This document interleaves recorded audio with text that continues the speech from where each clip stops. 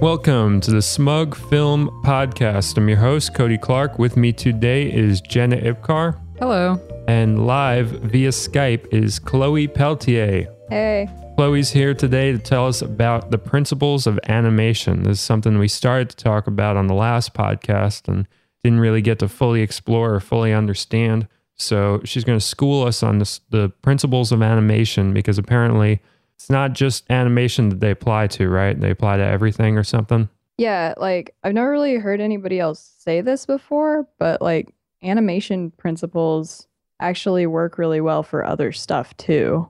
I mean, they're a really technical thing. I learned about them when I was at Full Sail but then I lost interest in animation kind of, but they really stuck with me, like the names of them and stuff and like the way they work. It applies to film, it applies to storytelling, it applies to like timing of stuff in like conversations and everything. Like if you're a stand-up comedian, I could see how the principles would really help you out. They come from, I mean, basically there were the 9 old men at Disney. Wait, can we have like an animation of these 9 old men? Yeah, this should be the animated episode of the podcast. And I want like an animated like Chloe with like by a chalkboard. Exactly. And everything's moving, like everything has faces. If anybody's listening at home and, is good at animation or whatever, this is the episode to do that for and send it in and as like a fan art thing. If you want to animate this, I will come up with a song that you can add into it. Swear to God. Cody will play guitar. About it. Oh yeah, Cody's great at guitar. But basically like the book that started all this, the 12 principles of animation were published in, is called The Illusion of Life. And it's by Ollie Johnston and Frank Thomas. And there were 2 of the 9 old men, right, at Disney. But basically, like, these guys were thinking, animation doesn't look consistent and real enough. So they made up a set of rules that you can think about when you're doing animation to make it more consistent and, like, suspend the disbelief more, basically. Like, from the 1930s onwards is about when this started to take hold and people started to like take it serious. Yeah, because a lot of people feel like 30s into 40s is like the golden age for all that. Yeah, totally. And the interesting thing about it is like, if you've worked with film or animation at all, you pretty much instantly realize that they're kind of the same thing because like, it's all just frames. So you can easily blend the two. And that's what compositing is, like you can put a fake person in a frame with a real person and whatever. You can do that? Really? Are there any movies that have done that? There's lots of movies that have done that. That's awesome. Come on, Cody. Sorry, continue. Actually, the guy who wrote The Animator's Survival Kit, which is one of my favorite books, Richard Williams, he was obsessed with all of this kind of stuff, and he was kind of an apprentice of a lot of the Disney animators, not the 9 old men, but like a bunch of the ones that came after them. And he actually he was the art director for Who Framed Roger Rabbit, and like did probably one of the best live action mixed with animation movies of all time. Yeah, that one looked pretty good. Yeah, he is really freaking good. And he also did The Thief and the Cobbler. Like he spent like 30 years on it or something. It was like his baby. And he was like really meticulous about it. And then the studio ended up like, he didn't have enough money. So they like took it away. And they essentially kind of pillaged it because they took the blue genie from that and used it in Aladdin and all sorts of shit like that, right? Well, yeah, basically like it came out before, or it was going on way before Aladdin was, like years and years and years before, like 1970s and stuff. And it has Vincent Price, and he's really good in it.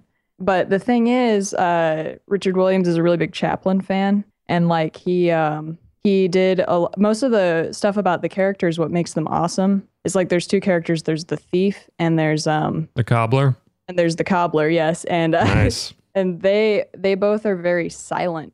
They don't really talk, and a lot of their expression is through their movement. But what they did when they pillaged it, as you say, when Miramax took it over in the 90s when we were kids, and they released it on VHS. Yeah, it was like a straight to VHS thing, right? Totally. They like shortened it. They gave it like kids songs, and they gave voices to the characters. So but was there the animation to support even them moving their mouths? they actually added in stuff in between. So they like imitated his style. And what you can do is you can go on YouTube and there's a thing called The Thief and the Cobbler Recobbled Cut. Right.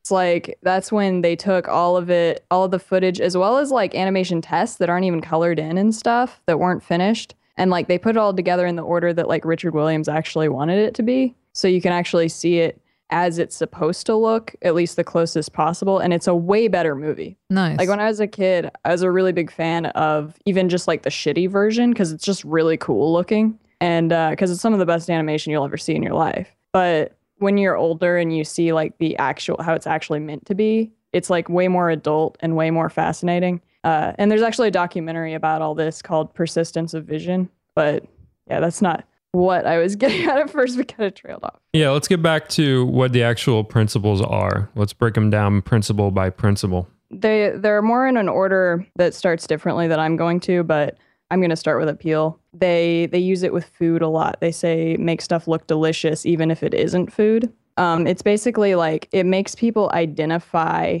with a character a lot because they see them and they fascinate them. It's kind of it's a composition thing and also like a color thing and like how round people's faces are and where they're placed in the frame. Basically like almost the more simple something is, the more you identify with it in a way. And I feel like with film, if you're looking at a frame and it's composed really well and the colors are like stick out in the right way, if you were to blur your eyes, like almost if you were nearsighted, you could still like have that image be in your mind. Or if the image were like a thumbnail or something. I think that like appeal kind of applies to that with all of film. Any frame of film, if you kind of use that rule of thumb of like, I want it to stick in the audience's mind right away. And like really just like you can't get it out of your head as far as like the strikingness of the image, you know?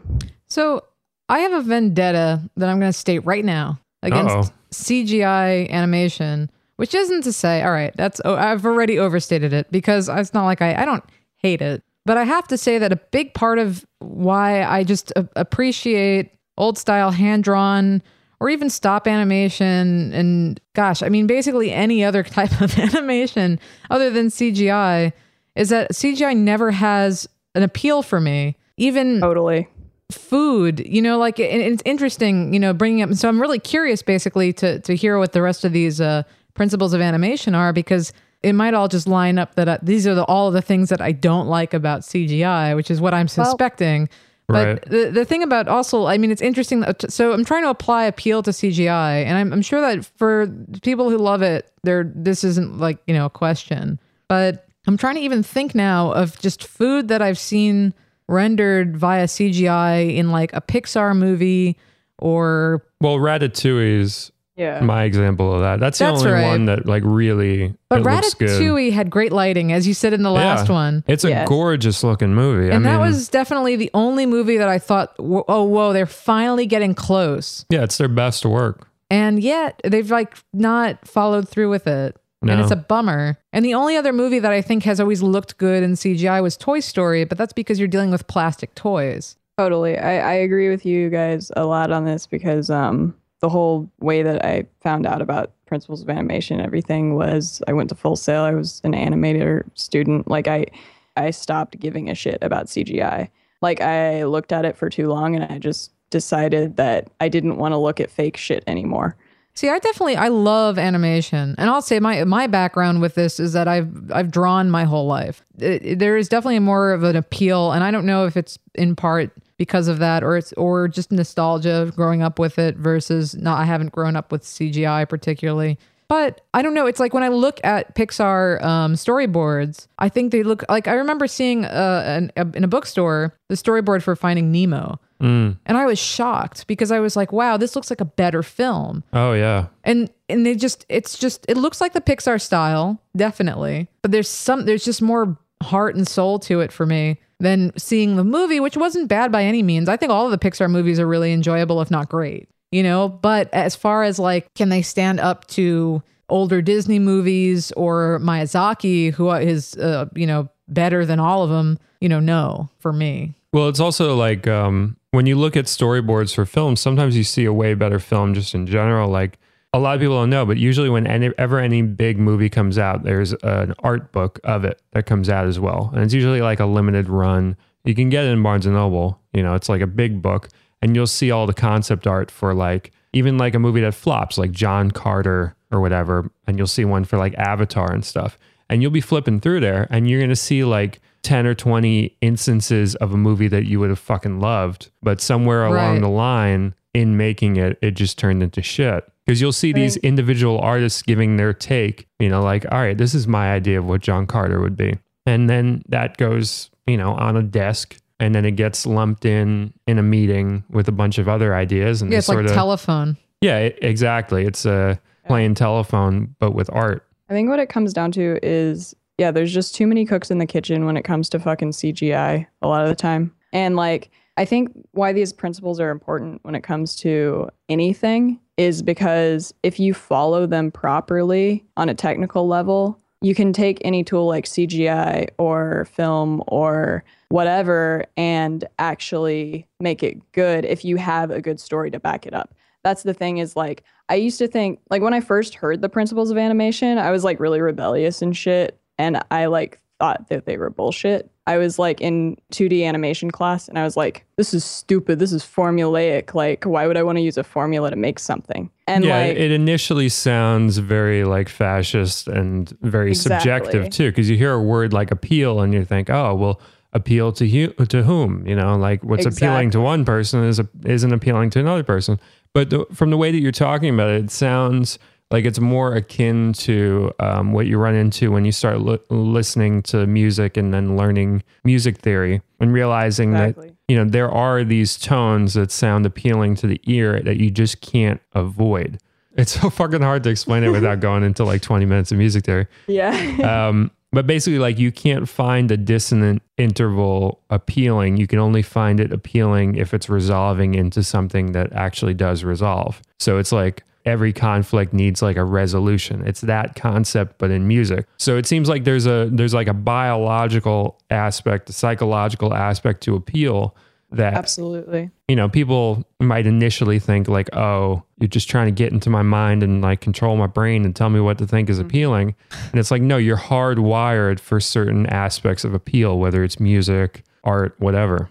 Yeah, like for instance, when I was in that class and the first time I heard about 12 principles and I was like shit talking, I was like heckling the teacher and like I was a little asshole and I was like going like, damn girl. I was like 18. I was an asshole. Sure you didn't get kicked out of the school? Almost did actually. Really? But yeah. Let's talk about that real quick. Yeah, let's talk about your like rebellious past. How'd you get kicked? Just, you know, sum it up in like a couple sentences. How'd you almost get kicked out? Took a shit teacher's desk. Yeah. Yeah. No, it's not that exciting. I mostly just like peed on the desk.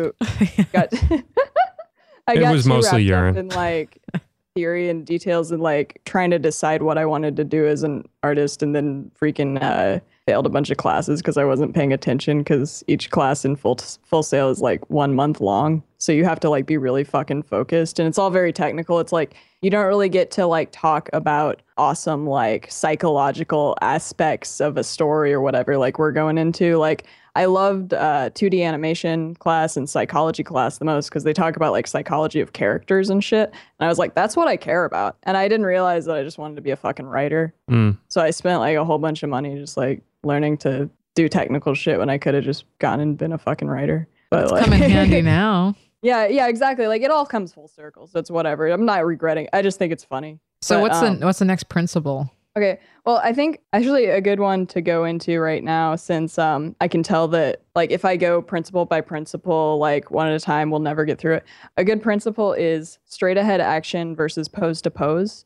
Basically like working in passes versus improvising. Like Jenna, you've done drawing and stuff a lot. So you know that like it's better to say if you're drawing someone's face, you're not going to just fucking like focus on just the eye and like make it look awesome and then like slowly work your way out to the rest of the face because then the proportions will be all fucked up, right? Right. You got to like put the eye down, move on to the next eye and then do the detail later. Or do like the whole head with like a circle and yeah, you got to do the cross for the eyes or whatever. Out really sloppy and shitty and you have to get that right. so that you can have a foundation to put stuff on it, and you just keep laying details over it over and over again. Well, it's the same way with animation and even with editing and film and everything. Like it's like needing an outline before you write a script. Exactly. Like it works with all this stuff. But basically in animation, what you've got is like, say a person is walking across the room and picking something up. Say if they start sitting in a chair, you have the key of them sitting down, and then you have the one where they're standing up, and then you have the one where they're over on the other side of the room. And then you have the one where they bend down to pick up the thing. And then you have the one where they've picked up the thing. Those are like those are the key actions, right? Those are the main things that are supposed to be there in order for the story to exist, right? So it's like when you're doing animation, you put those there first, you make sure they look really good, and then you figure out what's going to happen in between those, and you just keep laying shit in between those, like little by little, in order of like how important the visual of it is. So like you've got your in-between keys and all that stuff. It's the same way with doing a story or doing a script, like you said. Like if you want to not have to go back and figure it all out as you go, you just like do that. But sometimes though, it works better to improvise straightforward on stuff. Like I know, like Cody, you and I both write poetry. Like it works better to just like do that straight ahead. Right. Like, as you get better at it, you can sort of just bang it out. Exactly. It's like you just kind of let it come to you and you go. Or if you're doing like I said, if you're doing improv, best thing to do is usually just to like throw shit out there and like right. It's the whole yes and thing. Yeah. So it's like it works. And sometimes with animation, people will do straight ahead action. It's really what it comes down to is whether like what suits the scene. And I think that the whole rejection of stuff like principles or like traditions, like right now, like, you know, we've been talking a lot about how like people are rejecting certain ways of doing lighting properly in film. Like they just reject a lot of stuff that used to be considered like objectively correct to do in movies and stuff. Because like they just, I don't know why. I think it's just like an experimenting thing or whatever, but it's getting to the point where this kind of stuff could benefit them. But yeah, it's time to return a little bit back to traditionalism in certain aspects, because sometimes you learn how to do something like really well and it's like, all right, well, that's how you do it. It's like with certain lighting things that we took for granted in the 90s, we've strayed from as we've gone into digital. Exactly. And it's because the old guys just aren't doing it anymore. And it's like young guns that don't really know what they're supposed to be doing. So like, you know, my perfect example is like a movie like Showgirls that was fucking trashed when it came out. Part of why it was trashed is because a lot of the most beautiful aspects of it, the swirling cinematography, the great lighting, the gorgeous colors, like that was all kind of just like humdrum. Like that's what you expect from a movie in the theater at that time period. So when we go back and look at Showgirls, it's impossible not to be like, wait a second, how did nobody realize how fucking gorgeous this movie is? And the reason is because it was just taken for granted. You know, and that happens with like a lot of like old like 40s stuff and shit that people went back and reevaluated in the past. And like it was things that people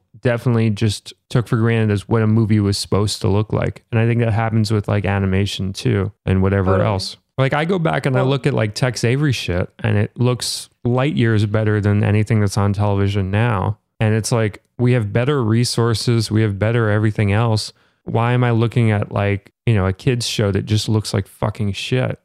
It's like people just thought shit out more. It's not really that the tools are worse. The tools, if anything, the tools, like we have a lot more opportunity to do more shit. Because I think because people have that stuff in front of them to do whatever, just like they have Google in front of them and everything. It's like people take it for granted, so they don't think out what they're doing. You know, they just like, they don't like study anything. They just kind of like are like, well, I could look it up right now. So like, whatever, I'm not going to pay attention to, you know? Yeah. Yeah, I would love to hear though also what the difference between budget is from then and now, because I agree with you, Cody. You see these cartoons now on kids shows that are just, they look like Flash animation, like cheap Flash animation. And I don't get it. And I understand that it looks cheap to produce. I'm sure that there's a much smaller crew than what would have been needed for like Animaniacs episode. And you have an audience that isn't going to like put their arms in the air and complain. You know? Right. They're fucking children. They're just going to eat whatever you put in front of their face, you know? Well, children are picky, but I agree that they're not going to Well, know the it's difference between like a beautiful animation and not. Bad metaphor. But it's interesting because I remember I'm a huge fan of Pinky and the Brain. Huge fan. Love that show. So smart, so well thought out, and well animated. You know, not gonna win prizes. It's, you know, a TV show, but compared to stuff now, it looks like Yeah. fucking Mona Lisa. exactly. And then even like I mean the music in that too. I remember I own the DVDs, so I've watched the bonus stuff, and I remember them talking about the music choices, and they had a full orchestra coming out there and recording music for Pinky and the Brain, which is something that you don't really see. And they had to push for that in the 90s. That was something that was being phased out anyhow.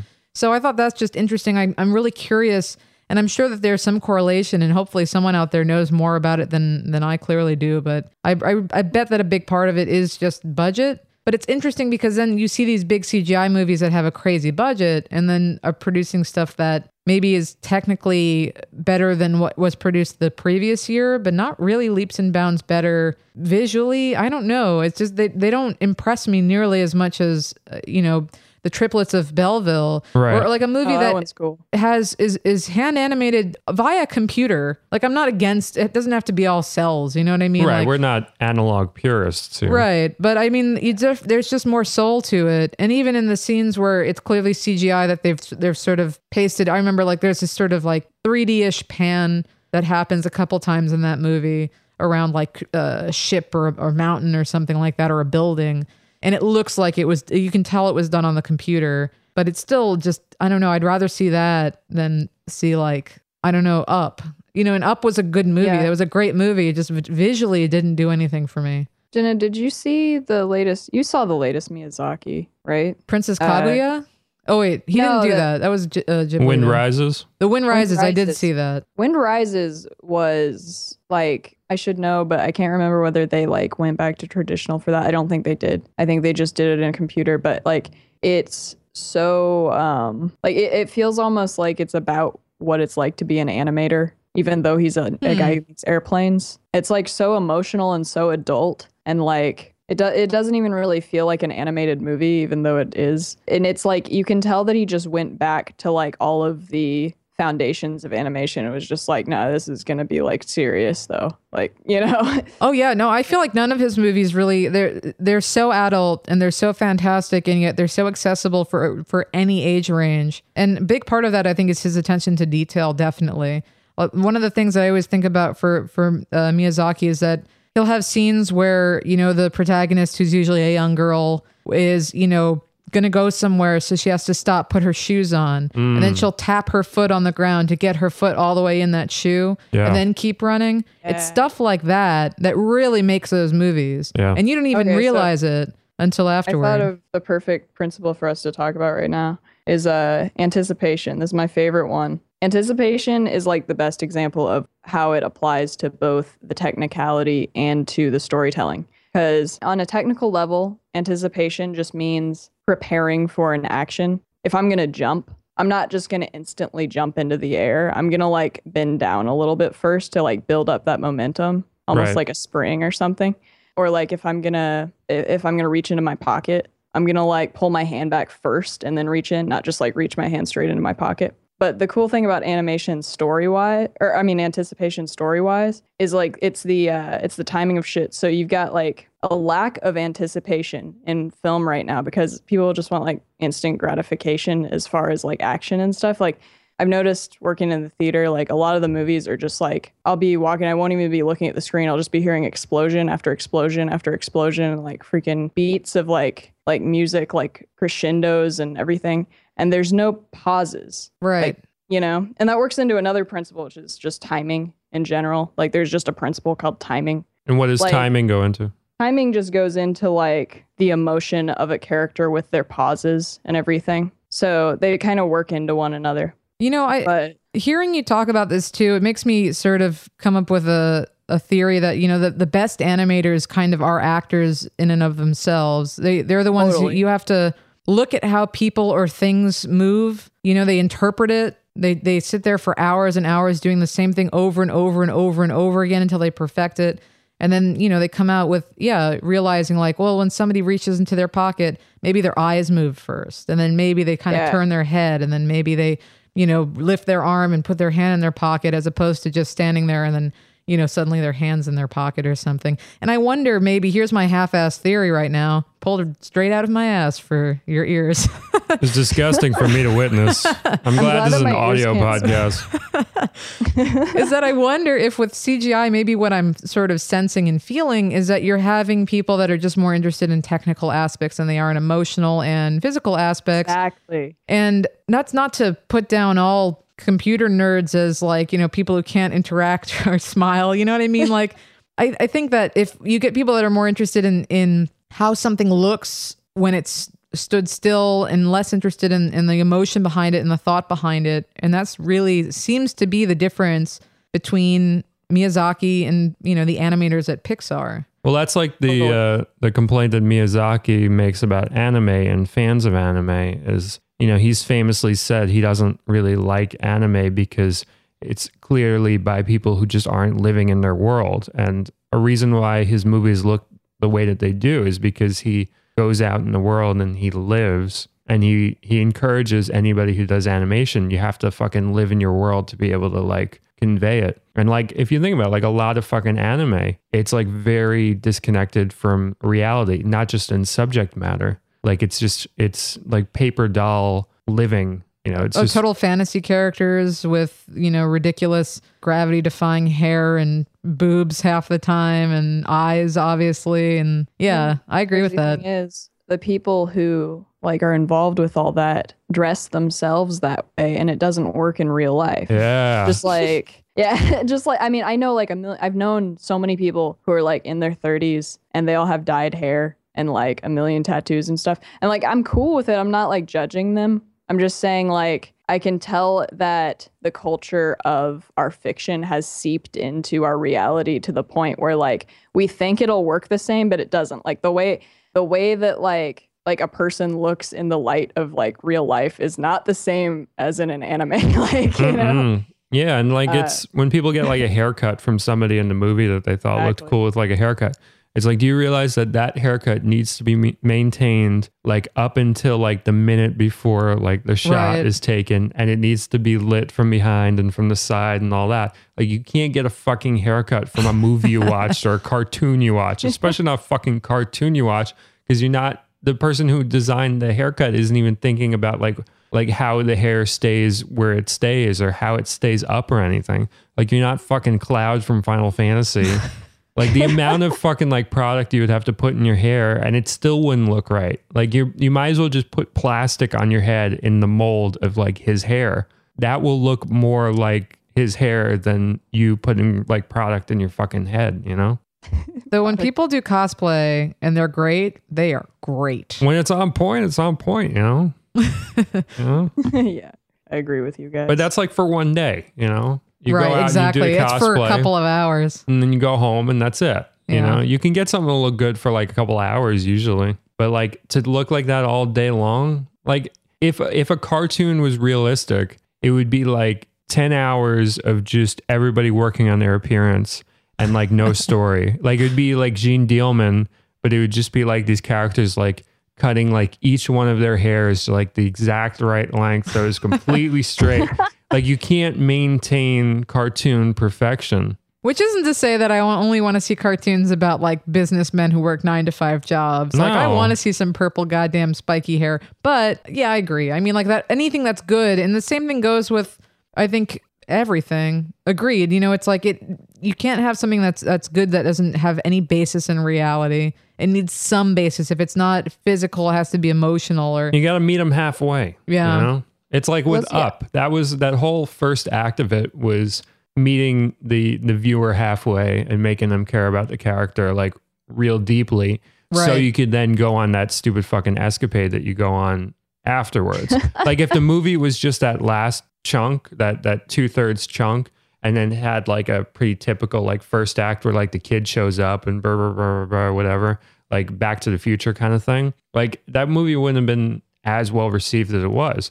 Like it's essentially a short film extended on and then like a second adventure. Like my whole problem with fucking Pixar, and this is a piece I'm working on, I just need to fucking finish, is that they stopped making feature length films after Ratatouille. They started making shorts but then they would fucking extend the short. Like Up is just an extended fucking short. WALL-E is just an extended fucking short. The only thing people really love about those two movies are the first acts, and everything else is just like, and then I guess this stuff happens. It's like the thing that Disney did back in the day, where like they would come out with like a really good movie like Little Mermaid or whatever. Then they do Little Mermaid 2 or Lion King 1.5. And it was just like an extension. And now the extensions are built into the actual fucking product. That's the problem with Pixar, is that they're building in the extensions. They're just making one like pretty good thing and then tacking on a whole bunch of other shit. Yeah, and then throwing in a couple of good, like with Up, there's really good dog jokes. With WALL-E, there's really good like Mac computer jokes. Yeah. And that's it.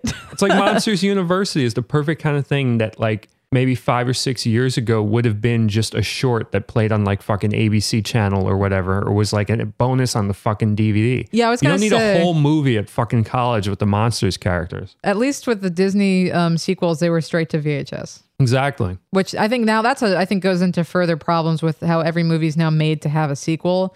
Like And it's a Avengers. fucking tentpole film too. Right. Like that fucking Ice Ages 4, 5, 6. Like when we were kids, the fucking shitty ass Land Before Time movies, they would all come to tape. You know, they would do like 13 of them, but like each year they would just come to tape. Like they knew that they couldn't get away with putting them in theaters.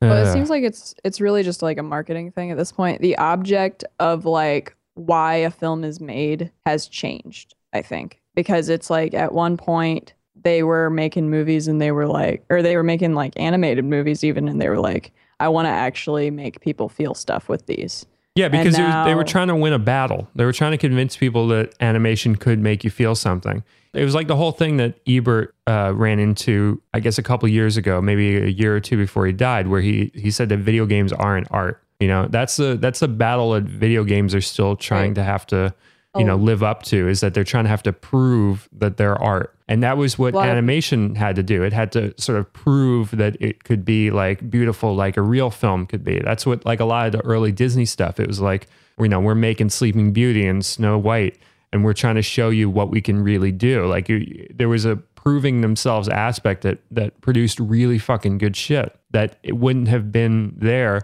if people just accepted like, oh yeah, you can do that. So let's throw out some more principles here. I'll just list the rest of them so that we can kind of just We'll like do talk like a about lightning them. round, yeah. All right, so we got squash and stretch. That's like what like Tex Avery and stuff like you're talking about is all about. Like, I mean, last time you were talking about Jell-O molds, and like they're just squashing and stretching like a motherfucker. That's why they look so good. Is like they're just bouncing. And Like Kim stuff. Kardashian. Cody's- I don't know. Question mark. Trying to make it topical. But yeah, squash and stretch. That's just like when something like if you bounce a ball, like it gets the volume distribution of it. So like even with a face, like if you like make like a crazy face, you're gonna like squeeze your face in and then like exaggerate it outwards. And I just sound totally weird right now because it's Yeah, I hard don't to- know if I understand that one. No, I think I know what you're saying. Is that basically when you're drawing, I think it's very easy. You can tell the difference between someone who is a great illustrator at expressions and who isn't, because the people that aren't, they'll draw a circle with a frowny face, and the people who are know that there's way more that happens on a face than just a frown. It's like when they're frowning. emoticons versus like a nice piece of Right. Some art. a I think a photo. It has to do with volume distribution, and it has to do with flesh. Like that's part of what makes it look real is that like if you have like, especially you'll see it in film, even not animated film, like with older people. Like I remember Cody, you told me to watch that movie Never Again, Mm-hmm. and that movie's amazing. But it's about an old couple. Well, like in their like 40s and 50s. So let's not make them think they're elderly. Old for film or whatever. Like the idea being that like they're older than you normally Yeah, see. outside the demographic. But it's like one of the things I noticed the most about that movie, it's very tactile because like when they're having intimate moments, when they're like kissing and like cuddling, like doing all their stuff, like, and they're touching each other's faces, you can really feel it because their faces have more flesh to them because they're a little bit older than we're used to seeing. Like we're used to seeing these people who their faces are like perfect and all stretched out and everything and like totally taut. Whereas these people had a little bit of hang to their faces, and when they touch their faces, it's like you can feel the touch of it. Right. Yeah. that And makes it sense. almost like at first, like people associate that with like, oh, they're old, it's gross. But like, no, it's like you see it and you feel like warm inside. Like you feel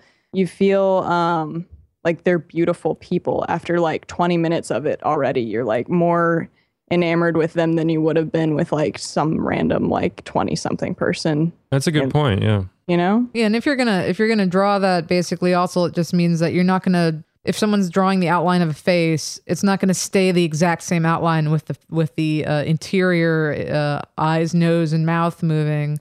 That entire head needs to be redrawn for, you know, every frame that their expression changes. So I can definitely see what you're talking about. That's another principle is solid drawing, which I think it's funny because some of these sound kind of sexual. Like you've got you've got solid drawing and you got squash and stretch and you got slow in and slow out. That's like just Clockwork Orange. I know, like, right? It's like the old in, out, in, out. It's like the most sexual sounding freaking principle ever. There's one principle just called butt fucking.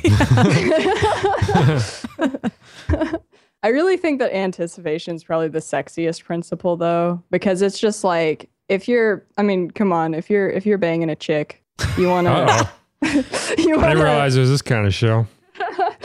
I thought this would be the one that like you let your kids listen to because it's about animation. Apparently not. Animation's dirty. All right, so tell me, when you're fucking a girl, what happens? Tell us all about fucking women. Well, if you're banging a chick, you're gonna have anticipation. It's almost like if you. I love it. I love the sensitivity. Yo, when you're banging a chick, you gotta anticipate. You know. You don't know how it's gonna go. Might go in out, might go out. I truly believe that every single one of these principles could apply to fucking. But that's why we should have fucking started this episode. I would have been down for that. More fun. But like, just relate animation. We got to redraw all this stuff now. Yeah, we're gonna re-record principles of fucking. But no, like I won't go into him for too long. But lately, thanks to Cody, I've been obsessed with Gavin McInnes's work. Yeah, and, man. Yeah, hilarious, snore. But continue. What do you mean snore? This is relevant. So he has this movie How to Be a Man, which actually Cody doesn't like too much, but I do. And yeah, I like his first one better. His first one. Oh yeah, Traveling Rants. That one's great. Yeah. But like he has this scene where he talks about how to eat pussy, and like it's all about anticipation. Like the entire time he talks about that's a good point. That whole scene, he's just going through like all the anticipation aspects. Yeah, he's talking about like how you just sit there and you just like make her wonder what's gonna happen, blah, blah, blah, and like all that stuff. And it's all about timing. Really, you could say that like that him describing eating pussy in that scene has all the principles of animation in it. You should write that piece. Yeah, I think you should. I think you should break it down and talk about like all the different. Everything he talks about anticipation. He talks about like timing and spacing. He talks about in out. Yeah, in and out. No, squashing and stretching. Squashing solid forms. Solid drawing. But no, like enough about Gavin though. Like the freaking, I was gonna say, have you ever seen Women in Love? No. Or the scene where Alan Bates is like talking about how you eat a fig, and it's basically just about how to eat pussy. Oh man! If you want to throw that into your, it's a little shot context for you. Yeah. Actually, that's probably if he talks about figs, that's 100% where it came from. He doesn't talk about figs. No, he talks about vagina. Yeah, he straight up talks about vagina. It's a very descriptive and visual and physical scene. No, he eats this fig, and you're like, well, there's literally nothing else it could be about. Yeah. Everyone at the dinner table's like. Anyhow, continue. That's more subtle than Gavin's just straight up, just like, well, this is what you do. Like, yeah, he has to stand up for it. Yeah, he stands up, and like it's funny because it starts out and like there's nobody looking at him. And then as he describes it, all of the people in the bar have like gathered around. Yeah. It's one of the stronger scenes in the movie. Yeah. You got to write that piece, dude. Just fucking write it. Just take that scene and break it down and talk about all the principles of animation in it. Totally. But exaggeration's another one. Like exaggeration is like, I mean, you got to exaggerate if you're going to get the girl in bed, you know? Yeah, man. You got to entice her. What did this turn into? Well, I mean, like Cody saw it coming, I'm sure, because like I've talked about him. Cody always sees it coming. Yeah. Is seeing it coming one of the last principles? This has turned into like a bad like blue comedy. The final principle. Seeing it coming. But Having yeah, a cigarette afterwards. hey man, yeah, you really show a character's personality when they're having a cigarette, right? Cody It's once true. wrote a song about how Santa Claus is coming to town. And the Yeah. lyrics are Santa Claus is coming, a big white mess of Dude, snow is coming to town. Hold on, let me I do love the that actual proper line. I think I talked over Chloe complimenting me, so please say it again.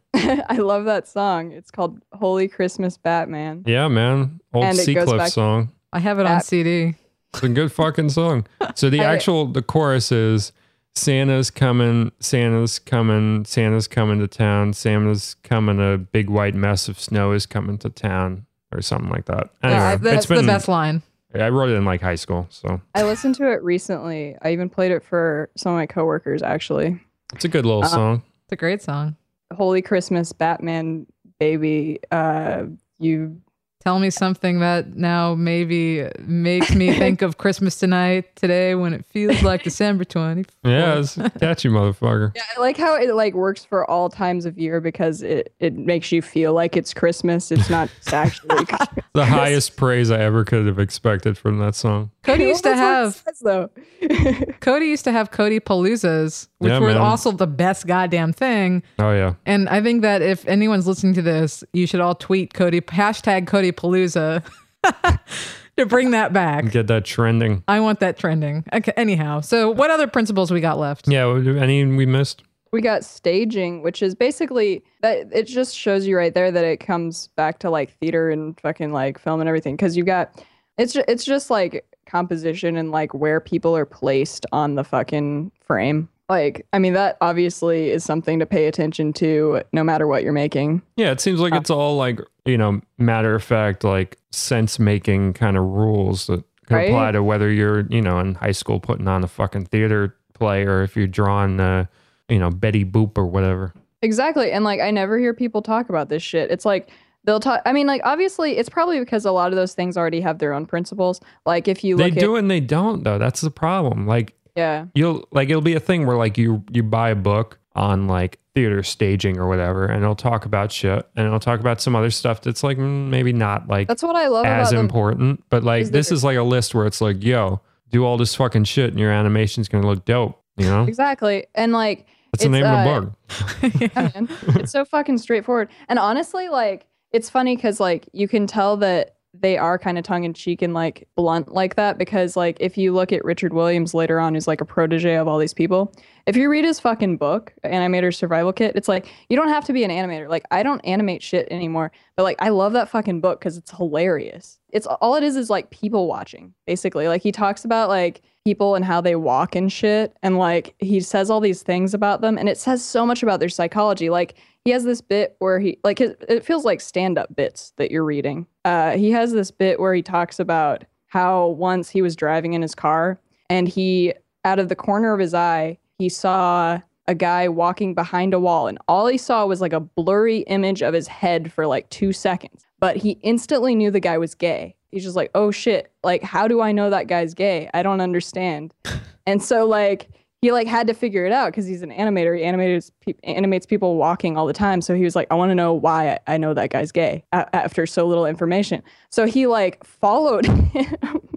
Like he fucking like got out of his car and fucking followed the guy to find him and like see him walk see his whole body walk instead of just the top of his head. And he realized the guy was like walking like he's on a tightrope, and he definitely was gay. He realized, and he said it's because his head doesn't have any up and down actions, because his head's like just moving straight the whole time, like he's floating. And like that's why he knew, even though he didn't see his body. And like it's funny because like you can I think it's just knowing like those little gestures, like those little things that will like make a character stick in your mind so well. And I feel like people are Right. so fucking half-assed now. Like you just don't even like think about that shit. You know what I mean? Well, I think Yeah. what makes a good artist in general is a level of obsessiveness. And I think what makes a great animator are people that are obsessed with people or obsessed with you know, figuring out little tiny things like that, just like the way that somebody's eye twitches when they notice someone that they know, or, you know, these tiny little details. And you have to nonstop be drawing. And then, yeah, that's the focus. It needs to be for a really successful animation has to be on people and on life as we know it, and how to interpret that and put it onto, a lion if needed. That's what makes it look realistic, and what makes that lion, make you have emotions for that lion and think of it like a person. Yeah. Versus, the people who are just obsessed with, well, we really want the scales on this dragon to look great, but they don't really care about how the dragon moves or interacts. And maybe, I don't know. I mean, I actually think Lord of the Rings does a fairly good job with this, but then again, they have actual people, acted out that they're just drawing over, and then they have their faces, there to trace over. It's like rotoscoping. The thing about motion capture, it's really fascinating. It plays into the whole exaggeration principle a lot, because what you got is I took motion capture classes and I saw how it's done. Did you get to put on the balls?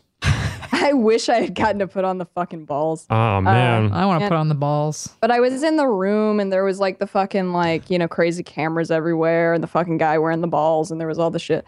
But the thing is, when you do motion capture, you use 3 different softwares after you get the data, and you fucking animate over it. It doesn't even matter. Even if you have the character done, even if you have the animation done, you're still going to be animating over it, because what happens is there's a whole uncanny valley thing where you're looking at an animated character, it's not an actual human being.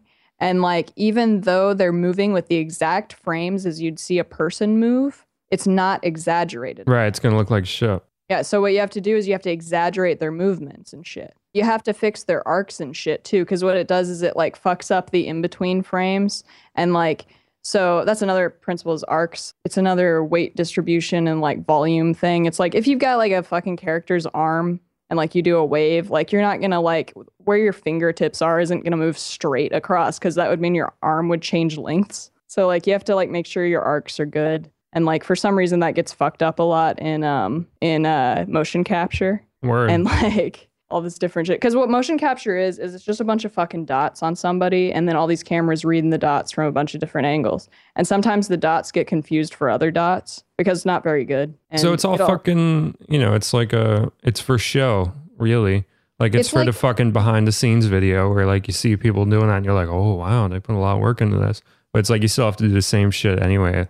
Exactly, but it does look better, I find, at least. I mean, I'd rather see that. We don't know what the workflow is, you know what I mean? It's just the end product looks better, though, because you can tell when they do it. And I think it just is that there is some sort of human that they're basing it off of, which isn't to say, because that's the thing, though, is that CGI does have potential to be wonderful. I just think that they're focusing on the wrong stuff.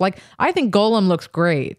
In all the Lord of the Rings movies. And I think that is a big part to Andy Serkis, having just gone out there and rolled around. And even if they're, even if the process isn't terribly far off from CGI, there is something there that CGI is missing. There's a weight there even that I feel like CGI doesn't often capture. Yeah, I guess it's easier than going from scratch. It's like taking a picture of your subject and then doing a portrait based off the picture, you can see how it's supposed to look, so you can get it a little bit more accurate when you're drawing from it, because you can, have this perfect specific image. Well, you have something too that's just confined to gravity, which is what CGI really misses. Right. And for some reason, I think that hand-drawn animation 100% gets. And I think it is because of that obsessiveness, and you draw what looks correct. Yeah. CGI is you're kind of, you're starting in a void, and then you get, I think, obsessed and lost in the details of rendering and picking out these, what's going to make the hair look more realistic. And you forget that even if the pattern that makes the hair look good doesn't actually make the weight of the hair look good, or, etc. Totally. A lot of it is, I think, it's with anticipation, how people aren't using it enough. Just something as simple as what they call a hold, which is, that's where you have a pause where a frame just stays in place and repeats a bunch. And people are afraid to use holds now. It's so weird. You see that shit in anime every second. Yeah, it's you see that anime is all fucking holds, but that's just because they're being cheap or whatever. But if you want something to have weight, you're gonna when it touches something, you need to hold it there for a second. Right. You know, like if your hand touches the fucking desk, you don't want it to just brush off the fucking desk right afterwards. You need to hold it on the desk for a second, like so that people can establish for their brain that it's like happened. It's like the hand quicker than the eye kind of thing, where it's like they need to be able to register it, you know? You know what, actually, what you're talking about too, kind of, it does remind me of stage direction. And I think, you know, stuff like exaggeration, it works in animation the same way it works on stage. If you saw somebody if you took someone off the stage and teleported them onto the street, they'd look like a crazy person. Yeah. Their makeup would be insane.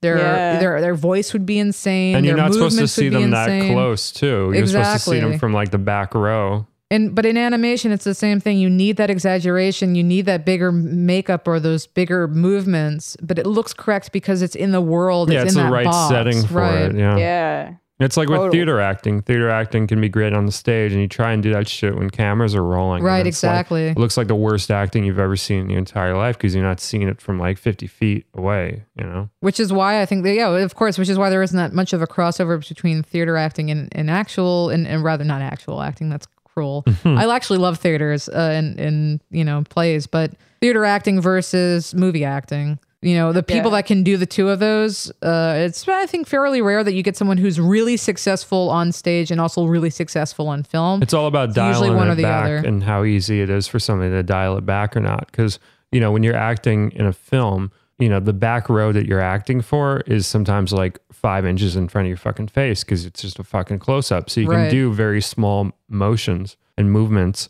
and that can read really well. And it also falls into like the whole thing we've talked about a million times, which is the Kuleshov effect, which is you can do fucking nothing, and what you cut in before it or after it can dictate to the audience, you know, your emotional state, even though you're just fucking like standing there just looking forward. Like you sort of put the emotion on the actor. You can get away with such little fucking movement. All right, we're going to cut it right here and come back for a little mailbag. So see you soon. Hello, Smug Film fans. Did you know that Smug Film now has a voicemail box? Just call the following phone number: 718-395-9711 and leave a question for the mailbag or a comment about the show along with your name, and we may play it on a future episode. Thank you for listening, and now, back to the show. This question is from Matt, and he asks, what are your guilty pleasure movies? That's what Matt wants to know. What's our guilty pleasure movies? That's like hard to define. Like, I know I'm being difficult when I say that. All right, let's try and define guilty pleasure. I guess it means something that you know is bad, but you like it anyway, or you kind of run into a problem with that because it's like, there are plenty of movies that a lot of people think are bad, but I legitimately think they're good. Right. So I guess it's a movie that you know is bad, but you enjoy it, but then maybe you're just not exploring it enough. Maybe like you haven't thought about it enough to realize what are the aspects that make you like it or something. Like it's a state of being you enter before you actually really explore something that you care about, you know? I think maybe I would define it as a movie that gets one aspect right and the rest wrong. That's a good example. You know, like, because romantic comedies for the most part are pretty blah. Unless a couple of them are absolutely amazing. But I could say that I've definitely been in that mood to like, you know what, I want to watch something that's just light and stupid, but has like this one emotion. And then I'll go seek something out that just has that one emotion of like, you know, Pride and Prejudice or something. That miniseries is pretty well done. But I mean, you have to be in the mood to watch like, you know, he loves me and then he hates me. Now he loves me, and that kind of like, but that's what you're going there for. And also the fact that Colin Firth was a total hottie is basically all you want out of that. Or even like a movie like Silent Hill is, I would say, not a great movie, but I've seen it multiple times. And right. There's something about it that just keeps you coming back. Yeah. The stuff like, I love that creepy guy that he comes out of the bathroom and he walks on like, he's completely twisted upside down and he has like a crazy tongue and he's like coming towards her and it's creepy, but it's also like, yeah, that's what I want to see. Mm-hmm. Or the sexy nurses with no faces. Great. That's all I came here for. I guess mine along those lines would be, there's this Richard Kelly movie called The Box, which he did, I guess, after Southland Tales or whatever. And, people like Donnie Darko, that has a huge cult following. I like that movie. But this is one of those ones where not a lot of people like it, and it got pretty panned by the critics and stuff. And it's not a good movie, but there are instances of a great movie within it. And I've seen it a couple times because of that. I would never give it anything higher than like 2.5 out of 5 stars, but I've seen it so many times, and there's certain aspects. Like there's this one line that I love, which is Frank Langella has this great line where he says, I'm paraphrasing, but I think I get the general gist of it. It's, I was struck by lightning, and now I'm in communication with those who control the lightning, which is like such an evocative, brilliant fucking line and delivered expertly by him. And it really elevates the entire movie because you start imagining a better movie than the one you're faced with, It adds a lot of mythology to the goings on that just isn't really there. But, that's a line that'll keep you coming back because you'll keep looking for more things like that. And there are definitely other examples within it. Like there's this great section of it where they have to just go to the library. Like the two main characters, they have to go to the library to figure something out. And it's a great little beat, like in like a creepy suspense movie, for like two characters to just both realize we need to go to the library and figure this shit out. And so there's a section where they're like walking around the library and things slowly get like creepy in the library.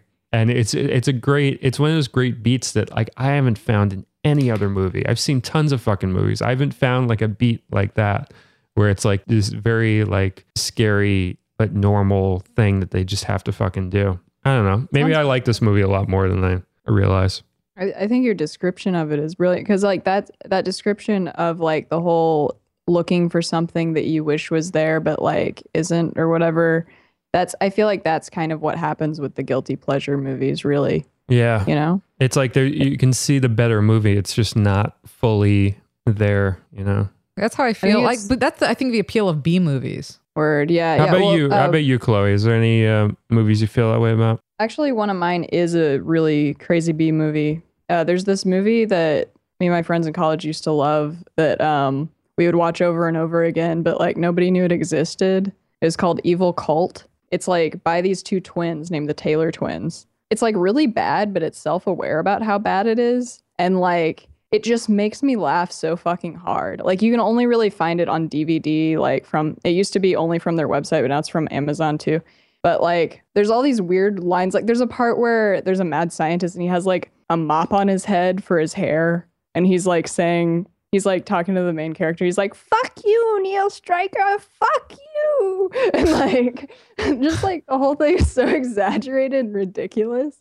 And like the way characters introduce themselves and like get mad at each other and shit is so fucking funny. Like, and the way they do the special effects and you can tell that they know that they're bad special effects. I don't know, just the whole thing. I just think it's stupid, but I love it. Like even to this day, because like it's like when you get older, like even just stuff from a few years ago, you'll look at it, you'll be like, why did I like that? That was retarded. But like there's certain stuff that holds up even like after years, even if it's bad. Yeah, it's got something that keeps it coming back. Like The Last Unicorn. Yeah. That's a great movie. But it's like, it's kind of terrible. But there's a good animated feature. I've actually never seen that one. Oh my God, you have to watch it. It's wonderful. Because actually it has a really great cast. It's like Alan Arkin, like Mia Farrow. Shoot, like there's a ton of like well-known actors. And then the story is super ridiculous. The arc is really bizarre. And the music is all by America, the band. Like it's like... But there's something about it. It's a type you're gonna like. You'll watch it and you'll be like, "This is sort of terrible," and then, but there's something very appealing about it. I feel like most people though, they just anything that is cheesy, they just call a guilty pleasure just outright. Like whether or not like the cheesiness is intentional or not. It's like with The Happening. That's the perfect example because M. Night in all like the press stuff leading up to it was like, this is like my B movie. I'm deliberately making a B movie here. And then it was trashed and everyone was like, oh, it's so dumb. It's so cheesy. It's so stupid. And that was the movie that he was fucking making. And if it had come out like 2 or 3 years later, because it had Mark Wahlberg and Zooey Deschanel as the two fucking leads. All right. But this was right a year before Wahlberg was in like The Other Guys and a whole bunch of other funny stuff and like Pain and Gain and stuff. And it was right before like The New Girl. So it didn't register in people's minds that that was like a funny thing. Like these were two comedic protagonists. But Wahlberg is way funnier in The Happening than any of the comedy stuff he did after it. And Zooey Deschanel is really fucking funny in this and very wooden and very like Asperger's-y. And it really fucking works.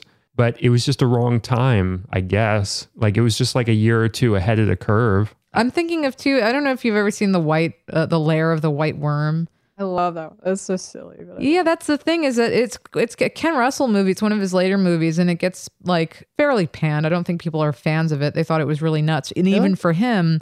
But I mean, that whole movie is it's deliberately ridiculous. There's no way that you can watch that movie. I mean, in the end, it has like Peter Capaldi in a kilt playing bagpipes, like going to go stab a snake woman who is like, dancing her way out of the house, like this craziness. But the problem kind of that I sort of felt with that movie is that it's a really good B movie, but for Ken Russell, it was disappointing because I kind of expect more out of him. Well, then that's exactly like The Happening, I guess. Yeah. It's like, of course I expected more from Shyamalan than The Happening because I know he can do, bigger, better stuff. But I fucking love The Happening. Like it's just an enjoyable film. Like and it's not like one of those things where people always talk about you have to turn your brain off when you watch the movie and then it'll be good. Yeah, it's like, no, you have to turn your fucking pretension off. You have to turn your fucking like cynical outlook that like everything bad in the movie was a mistake, Yeah, I feel that. Anyway, we're gonna wrap it up. Any final words, Chloe? There are two principles that didn't get mentioned that are kind of the same as each other. There's a secondary action and follow through and overlapping action. That's basically like when somebody's like parts of them are kind of like bouncing afterwards and following. Like if you got a girl with a scarf on, she's walking, like her scarf moves after she moves and it follows behind her.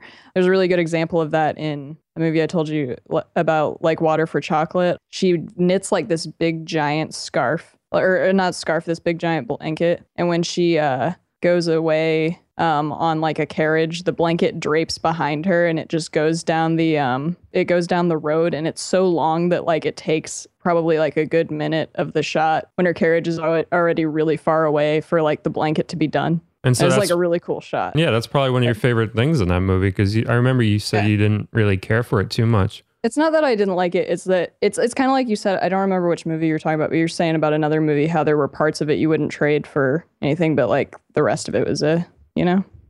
That's kind of how I felt about it. There's a lot of really good parts in that one. Cool. Jenna, any parting words? I would say that the last great new animation that I saw was The Tales of Princess Kaguya, which is the newest. Well, it was. I don't guess it's not the newest now. Studio Ghibli film it's not Miyazaki, but it's still Studio Ghibli. And that was fantastic. Beautiful old style That's animation. the little one where she's like little. Yeah, she basically a guy goes off in rural Japan, cuts down a bamboo stalk and finds a small princess who then grows into a larger princess, grows into an adult very quickly. And then he sort of believes that he has to, because she was a gift from the moon, he has to put her in a palace where she belongs because she's a princess, and basically takes her out of the rural life that she loves and tries to turn her into a princess. And about her, just like depression after that. Nice. And it's actually like completely made me sob by the end of it. Kind of movie. I absolutely lost it. And I wasn't expecting to, but it's so depressing, but very well done. Just absolutely, it looks beautiful. So I would say that definitely, if you haven't seen that movie, it came out last year, at least in the US. So you should definitely check it out. It was wonderful. Cool. All right. Thanks a lot, guys. See you soon. Bye. Bye.